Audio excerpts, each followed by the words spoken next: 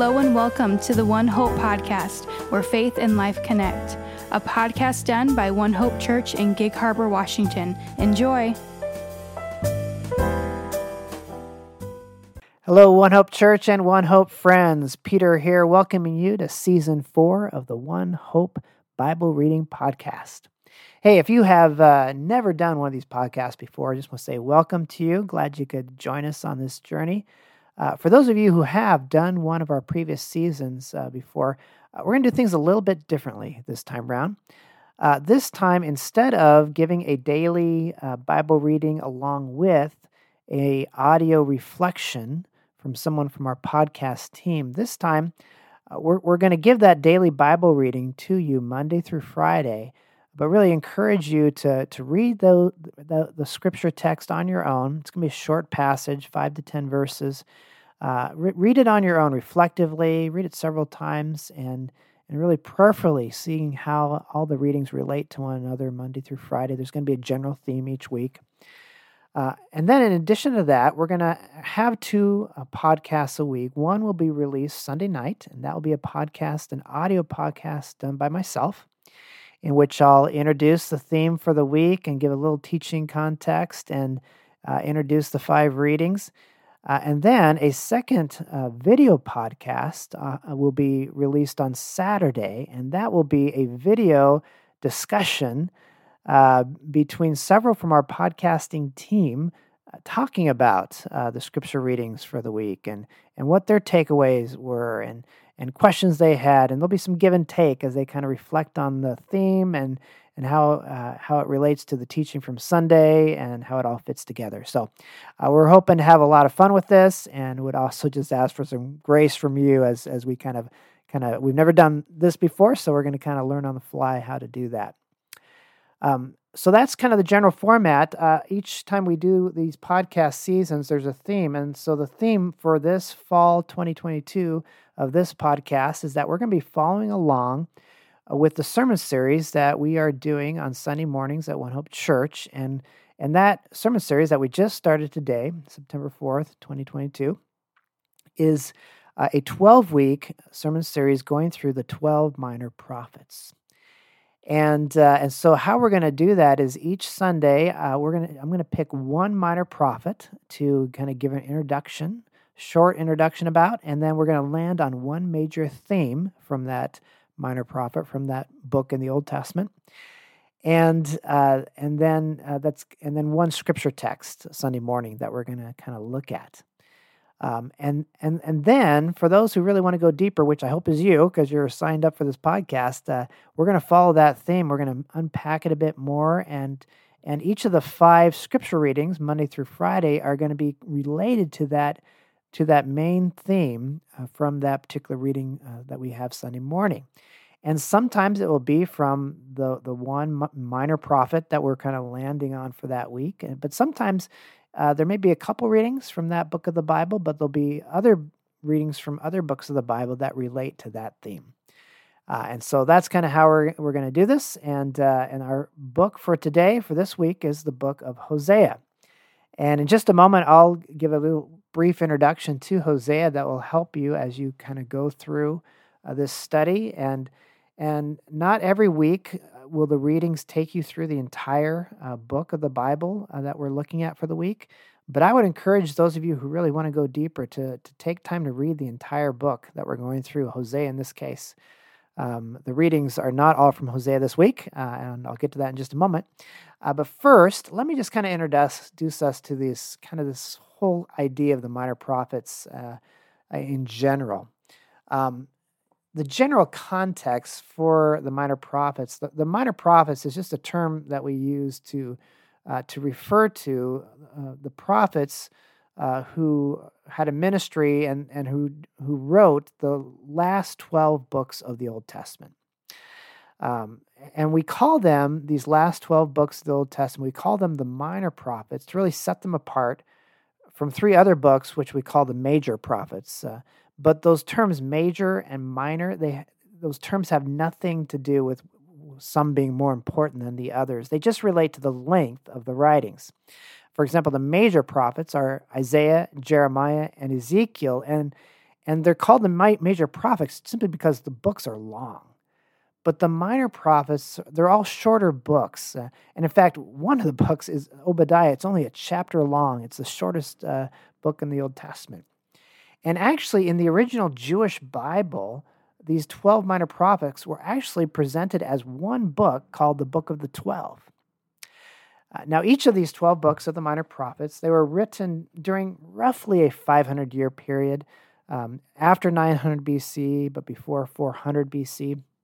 And each of them really address various unique historical situations, all of which took place after the Golden Age of Israel.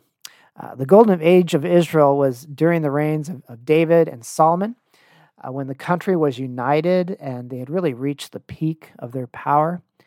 But after Solomon, there was a civil war, and the kingdom of Israel was divided into two halves, into a northern kingdom, which continued to be called Israel and had its capital in Samaria, and a southern kingdom, which was called Judah and had its capital in Jerusalem. Both kingdoms, though, would eventually decline and would eventually be conquered by other expanding empires. The northern kingdom, Israel, would eventually be conquered by the Assyrians in the year 722 BC. And the southern kingdom would eventually be conquered by the Babylonians in the year 586 BC. And in fact, those two dates are two dates that it would be really good for you to memorize. In American history class, you remember from being a kid, there was some dates that we had to remember. What were they? 1492, Columbus sailed the ocean blue. 1776. There's just certain key dates that help give you a framework for history. It's the same with the Old Testament. And so if there's two dates that you should memorize for the Old Testament, it's 722 BC, when the northern kingdom was destroyed by Assyria, and 586 BC, when the same thing happened to the southern kingdom. And just kind of knowing that, memorizing that, it's going to help give you a framework for understanding how the minor prophets fit into Israel's history. Because some of the minor prophets, we're going to see that they have their ministry speaking to the northern kingdom and warning them of the coming judgment, which happened in 722 BC, while others of the minor prophets, they're going to address the sins of the southern kingdom and warn them of the coming disaster and judgment if they don't turn back to the Lord. And that disaster happened in 586 BC. And then also some of the other minor prophets, they're going to address the people of Israel after the exiles returned to the land of Israel 70 years after the destruction of the southern kingdom. And then there's actually even a couple books that address judgment concerning other nations, other people surrounding the land of Israel. So that's just kind of a basic overview for our coming study in the minor prophets. This week, though, we're looking at the book of Hosea.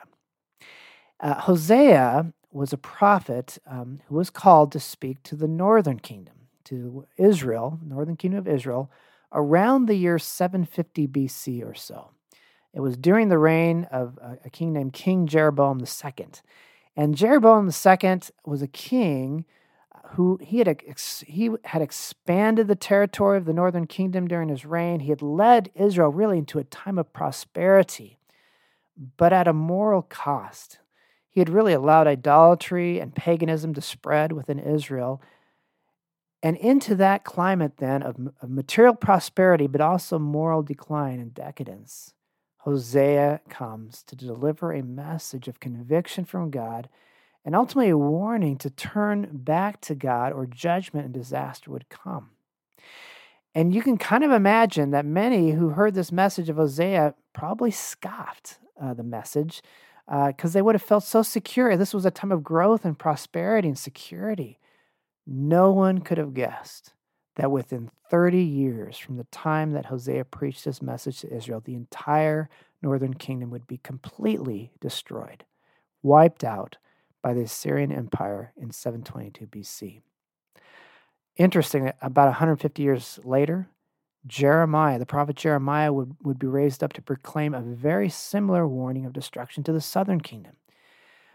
So in many ways, Hosea really is to the northern kingdom what Jeremiah was to the southern kingdom. There's another, though, interesting similarity between Jeremiah and Hosea, and that is that each of them would relate would have this major theme, would relate the idolatry of God's people, which was idolatry is just turning to worship other gods than the one true God, and which really would apply to us as just turning to priorities other to God, placing anything above God. That's the sin of idolatry. Hosea and Jeremiah and many of the other prophets would actually relate that act of rebellion as to the sin of adultery, as in adultery against God, God being our husband and we his spouse. And this was a major theme of many of the prophets, including many of the minor prophets. And so as we looked at this morning in the sermon time, if you heard it, if not, that's fine. But basically what we're doing in our readings for the week is we're looking at the book of Hosea and this major theme of this marriage metaphor that Hosea uses to help us understand better our relationship with God, what our relationship with God is like, that our relationship with God is like a marriage relationship. But as we'll see, as you read through the book of Hosea and as you do your readings, particularly Monday and Tuesday, we see it's actually like a bad marriage. It's a dysfunctional marriage, and we're the ones that are unfaithful. We're going to see Hosea enter into a marriage relationship with a woman, and God uses that relationship, this broken, dysfunctional relationship, to give us teaching about how he relates to us, and that we have committed the sin of adultery. We've been unfaithful to God, and yet ultimately the message of Hosea, as you'll see as you kind of continue through Hosea, and we see it in our reading today and our teaching for this morning, is that God has saved the marriage, and what God has done to save the marriage. He has purchased us from the slavery auction, and he has redeemed us. He's lavished us with his covenant love despite what we've done. And really what the message of Hosea, what God is saying to us through this marriage metaphor, is that it's not enough to just see God as our king and we his subjects. I mean, that's true, but it doesn't give the full picture of our relationship with God. It's not enough just to see that God is our shepherd and we're his sheep. It's not enough even just to see God as our father and we're his kids. So that teaches something significant about our relationship with God, but none of those, even the relationship of a father to his kids, doesn't exhaust our understanding of how we relate to God, because they don't go deep enough. And what God is saying in Hosea and elsewhere in our readings for this week that we're going to hit is that you cannot understand me, God says, and our relationship we have with one another until you see me as your bridegroom. And so that really is the theme for this coming week, and born out of Hosea is God's radical covenant love for us. He's our bridegroom, we're his bride, but also to see how our sin hurts God. It's a sin of unfaithfulness, sin of adultery. And so I want to reflect on all of that as we go through our readings for this week. One last thing, let me just make a note too. I know that this whole picture, this marriage metaphor of God as our bridegroom and we're the bride, that's a tough image for some of us guys, and it's maybe even a little threatening to have that level of intimacy that God is inviting us into. And so for anyone who struggles a little bit with that, as I said this morning, on one level, it's in the Bible, so deal with it.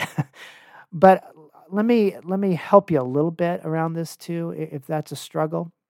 The context, when God says that, I do believe it's personal. I believe he is calling us personally, individually, into that level of intimacy. But the other way to look at it too is it's really in the context of this collective thing called God's people, called the church, that we're collectively the body of Christ, the bride of Christ. And so if it helps just to see yourself linked with other brothers and sisters in Christ and entering into that level of intimacy with God, that also is absolutely very true, and really the context for all of these marriage metaphors that God gives, not just here in Hosea, but elsewhere in the scriptures, and we're going to be looking at in our readings for the week. All right?